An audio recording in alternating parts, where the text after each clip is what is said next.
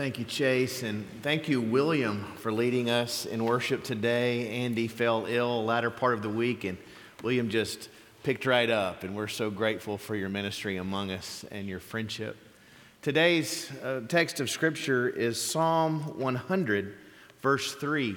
Psalm 100, verse 3. I'll read the whole of the psalm, giving emphasis to verse 3. Hear the word of God. Shout joyfully to the Lord, all the earth. Serve the Lord with jubilation. Come before him with rejoicing. Know that the Lord himself is God. It is he who made us, and not we ourselves. We are his people and the sheep of his pasture. Enter his gates with thanksgiving and his courtyards with praise. Give thanks to him.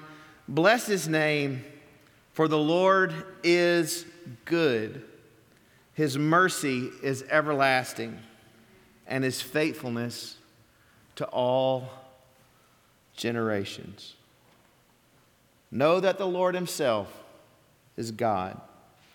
It is he who made us, and not we ourselves.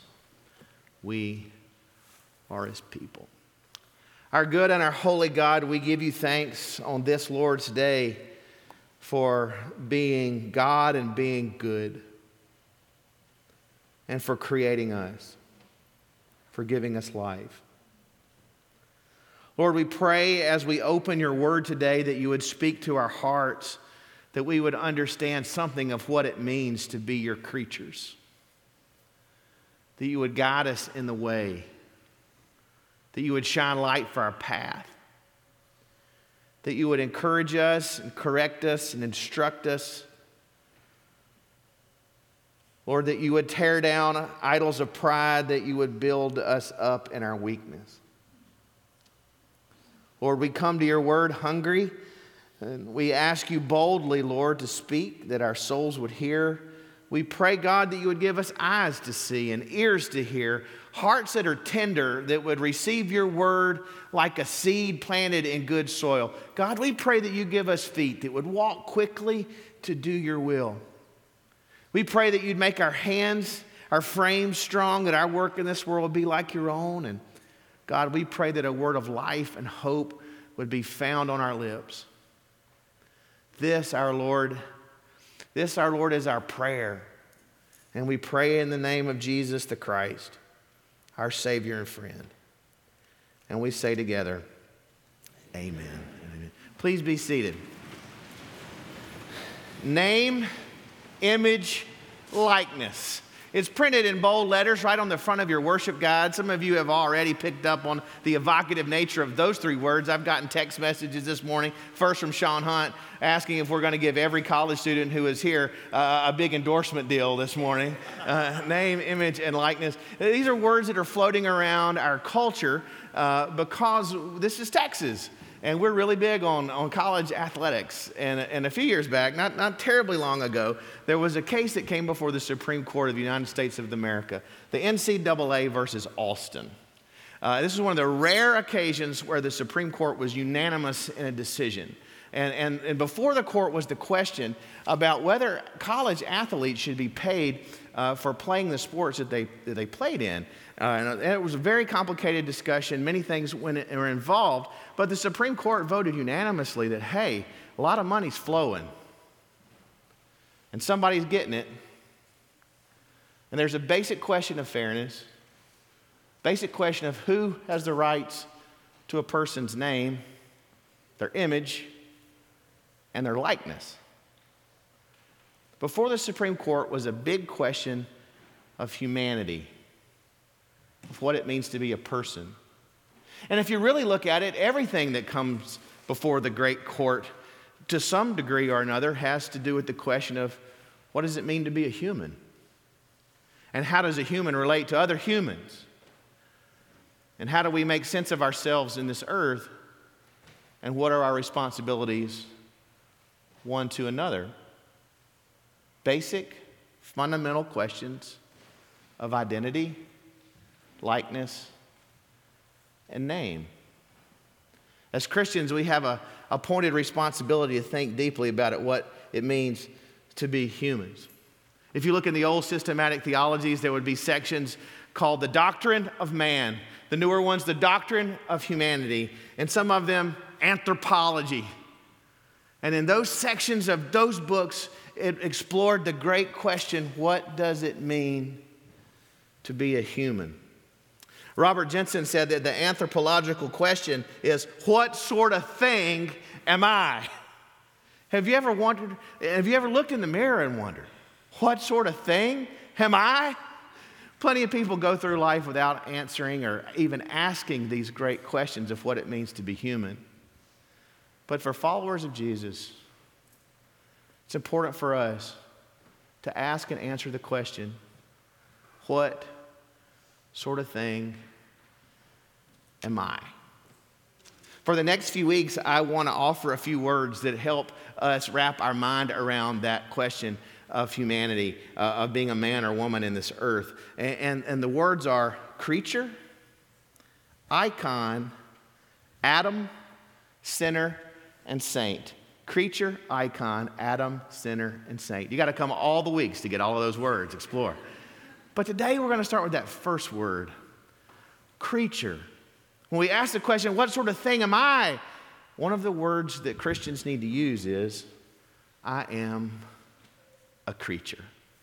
And this great verse of Scripture in Psalm 100, verse 3, has so many things to teach us about what it means to be a creature of God. I want to give you a couple of principles. The first, we got to start with this one. God is, okay, write this down with your pencils. God is God. God is God. That's what it says right here in the text. The Lord Himself is God. So when you ask the question as a follower of Christ, what sort of thing am I? You really don't even begin with yourself. You have to begin with God, and God is God. Which means a number of things. One, God is other. He's different than us.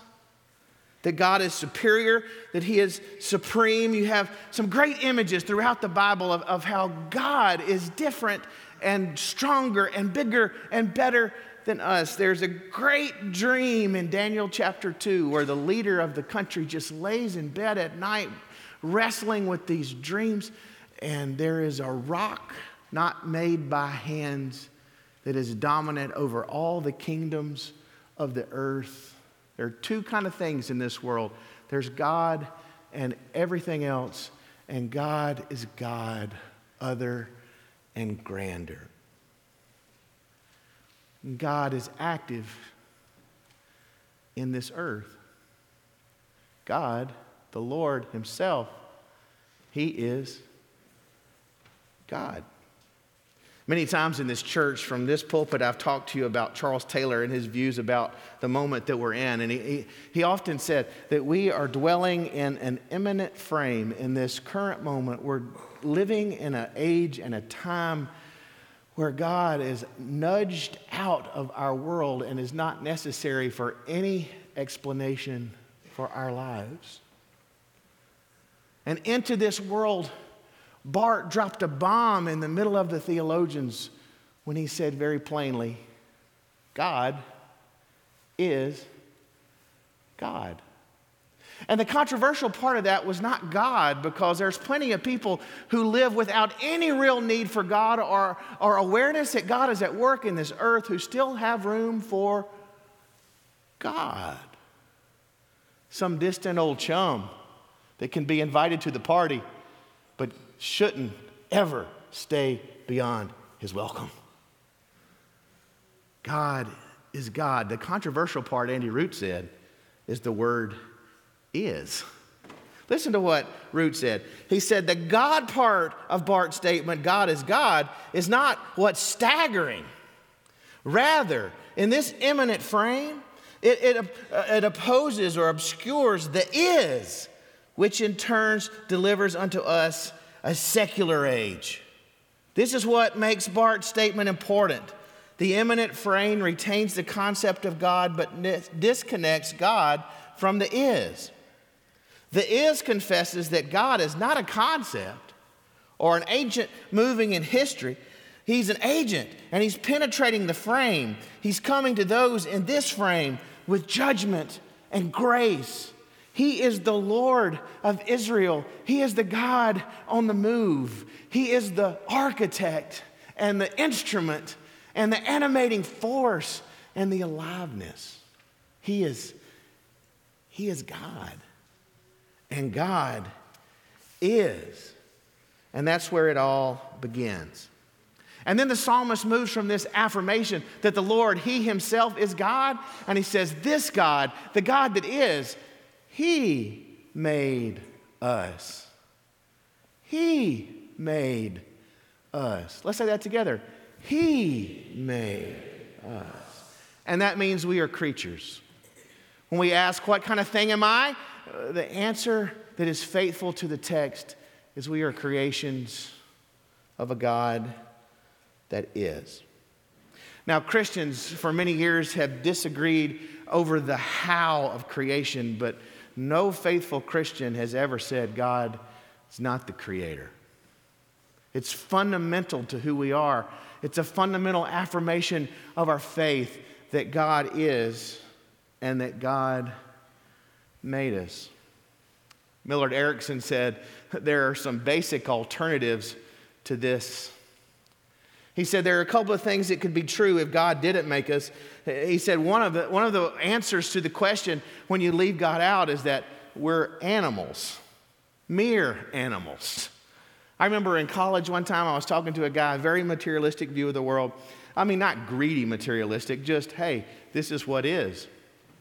And we were talking about life, and we were talking about God, and we were talking about a God that creates, and it's all troubling for him. And I finally asked him, I said, man, does it just all boil down to math for you? He said, no. He said, there's also glands. He says, it's math and glands and the stuff of the earth. It's all there is. Maybe we're just animals. No. Or maybe we're machines. This is the one that seems to be most common. This is the one that is most compelling for so many people. Maybe we're human doers. Maybe we are to be measured by what we can accomplish in this earth. Maybe we are to go see the person who's in charge of human resources. Maybe we're a resource. Maybe we're just machines. When you read newspaper articles about elderly people in medical situations, and they come to them and they lay out the alternatives, and they're pressured toward a decision of euthanasia, and one of the reasons being the daily cost of their care. They no longer can contribute very much in this earth. You begin to realize that there are some very sophisticated people in very civilized settings that think we're all just a bunch of machines. Well, if God is not God and He didn't make us, maybe that makes sense. Erickson said we also could be pawns, just sort of up against forces and situations beyond our control, that we live in a world that's lifeless, and we're part of it, and we just got to figure out how to make our way. In this category, he gave the example of Camus' Sisyphus, that guy who just was constrained to this Greek hell, who had to push a boulder up the hill every single day, boom, boom, boom, every single day. Camus said he made peace with that rock. And in his absurd, pointless life, he just made peace. He said, you must think of Sisyphus as happy. There's an old Hebrew word for that. No, it was absurd. He said, well, maybe it's just absurd.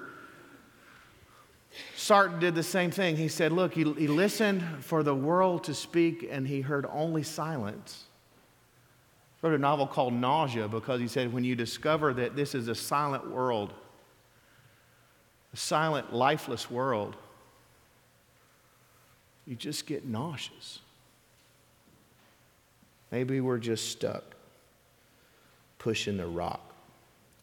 I was introduced to this philosophy not through any of the philosophers, but through a cult following film from my generation, a movie called Reality Bites, starring Ethan Hawke. It's down in Houston, and there's this scene where he is this college dropout philosophy student, no cooler than could be. And he said, my father brought me down to this beach, just south of Houston, our neck of the woods, when he found out he had cancer, and he gave me a big pink shell, and he said, son, inside of this shell are all the answers. He said, I looked into the shell, and I recognized that that shell was empty. He said, so I take pleasure in the details. He said, I enjoy a double cheeseburger, the sound of the rain, that moment when your laugh turns to a cackle. He said, so I smoke my Camel Straights and I ride my own melt. Pure Camus. If life is absurd, just lean into the cheeseburgers and enjoy the details. These are the alternatives. And they're everywhere. They're in popular culture. They're in academic writing. They're the water we're swimming in. When the world asks the question, what kind of thing am I? Many times they answer with these answers. But the scripture says, God is God, and God made us. Maybe, just maybe, the world is not lifeless. Maybe, just maybe, as John Anderson once told me, everything is connected to everything else because God is God and He made us. Maybe, just maybe, there's a singing voice out there and it calls back. Maybe, just maybe, there is a God that sings. Maybe as an alternative to this silence that causes a nausea, there is a voice that cries out. In Harmut Rose's book, Resonance, he said this: God is at bottom the notion of a responsive world. God radiates worldliness. From this perspective, religion, from the Latin to connect or bind, is in fact a relationship, one which promises the categories of love and meaning as a guarantee that the basic primal form of existence is relationship, not alienation, but resonance. Maybe, just maybe, in this moment where people feel so alienated, we can point to the fact that there is an opportunity to slow and listen and hear. Not the emptiness in the shell, but the whisper of the Spirit. Scripture teaches us that in Him all things hold together. Nowhere have I seen the contrast of this silence of the world and resonance held together more beautifully than in 2 paragraphs from a novel written by Robert Penn Warren. In the novel, A Place to Come To, he tells the story of being a young man who left a small little denominational college in rural Alabama where he went to play ball, but they discovered he was smart. And he had a Greek professor who invested in him, and he wound up in Chicago to study classics because he had one teacher that believed in him. And he went to Chicago to study the great thoughts of the world, and he checked into a YMCA, and he was alone, far from home, far from his little college and the people he knew, all alone in the Windy City. And this is how he narrates what happened. It was only late morning, but I went back to my room at the YMCA and I lay down on my cot. I stared at the ceiling. I felt reality flooding away from all sides like the retreating tide that left me stranded like a jellyfish to rot on a rock in the sun. I lay on my cot and felt a lightheaded nausea of blankness, of placelessness, timelessness, of ultimate loneliness. I remember saying out loud, "This is my life." At last I felt in the sodden sleep. It was dark when I awoke. the rhythmic roar and drone of the city like the beat of a distant sea penetrating my room. From the darkness of my cot, I looked up at the reddish glow from below my window that flushed the pebbly plaster of the ceiling. The intensity varied rhythmically. It seemed to be synchronized with the rhythmic variation of the roar and drone of the city. Then it seemed to me that double rhythm was timed to the beat of my own heart, that it had insinuated itself into my very being. I found tears coming into my eyes at what was so clearly the discovery at last of a mystic relation between myself and the world. All things hold together in Him because He is God and He has made us, and He's made us to connect and not to be isolated. So many of us can identify with that sudden loneliness that floods our hearts that first night we wake up in a dorm room.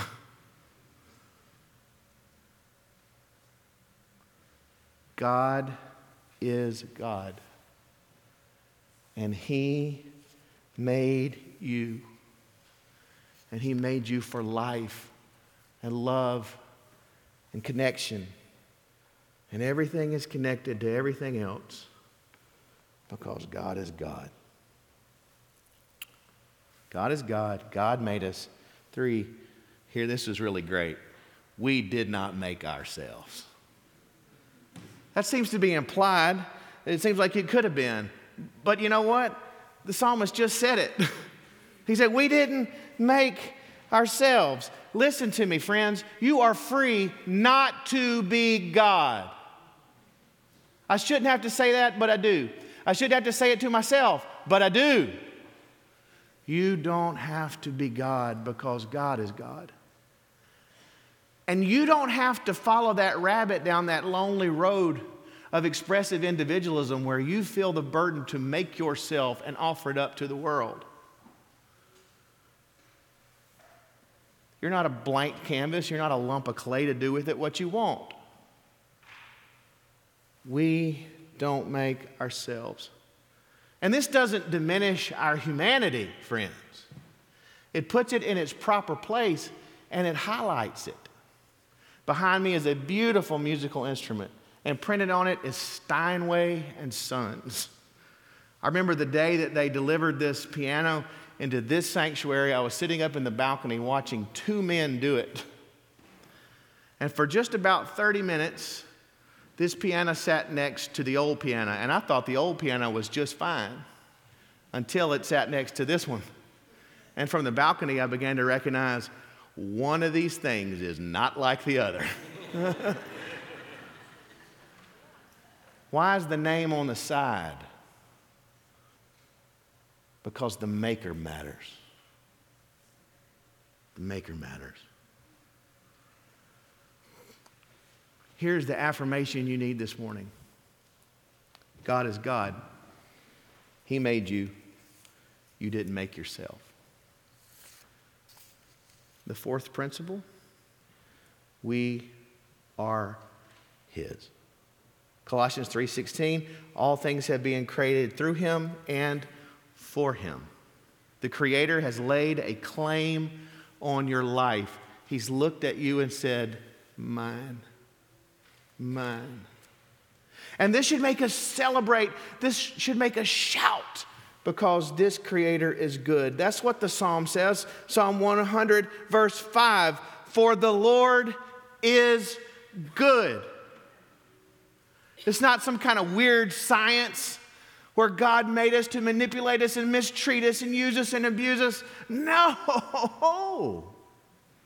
We can celebrate God making a claim on our life because God who made us is a good God. He is a good God. And He loves people.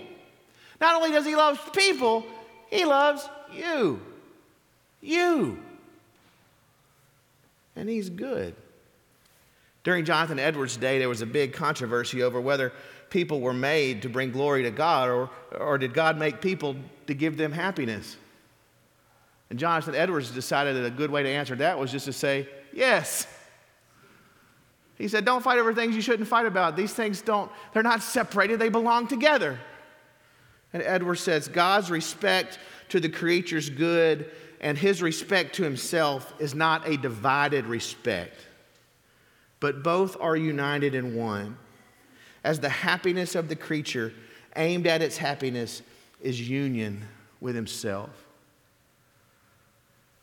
The great answer to the question of the Westminster Shorter Confession, what is the chief end of man? Meaning, what's the point of your one human life? Is to glorify God and to enjoy him forever. God is God. He made you. You didn't make yourself. He's laid a claim on your life, and this is good and should result in praise and thanksgiving to the Lord. What kind of thing are you? Well, to begin with, you're a creature of a good God. You're a creature of a good God. And you were made to enjoy and to worship the Lord who made you. And that's good news. Judson Cornwall once said, worship is a response. The simplest definition of worship is love responding to love. Until there is an awareness of God's love flowing into our lives, there is nothing to respond to. Worship then requires an acquaintance with the object of our affection. As you ask yourself who you are, you've got to ask, who is God? He's the creator. He's the good creator. You were made by him. You were made for him. And this is his glory. And this is your good. And his love has flowed into our life. It flowed in making us. And as we'll progressively see, it flowed in redeeming us and saving us. But his love flows. It's flowed to you. Will you return thanks to him? Let's stand and pray. Our good and our holy God, we are so grateful that we do not live in a dead world. But Lord, we live in a world that's been touched by your grace that you made, and you made for yourself, for your glory and for our good. Lord, I pray those of us that know you, that we would today return our thanks and our praise to you with renewed and enraptured hearts, that we would say afresh, Lord, we love you because you loved us first. Lord, for people in this room for whom this is all foreign and new, but Lord, it might be interesting. Lord, I pray that you would stir their hearts and draw them to yourself as you reveal yourself to them as creator and redeemer and sustainer of life. Lord, as we sing today, may we settle the decisions of our heart, this next place you've called us to. For some of us, Lord, perhaps it's a decision that we need to make publicly in this room today, to follow you or to unite with this church. Lord, we thank you for being God, the God that is. We thank you for being good. We thank you in the mighty name of Christ. Amen. Amen. Let's sing together. And if the Lord has called you to respond, we invite you to respond for his glory and for your good. William?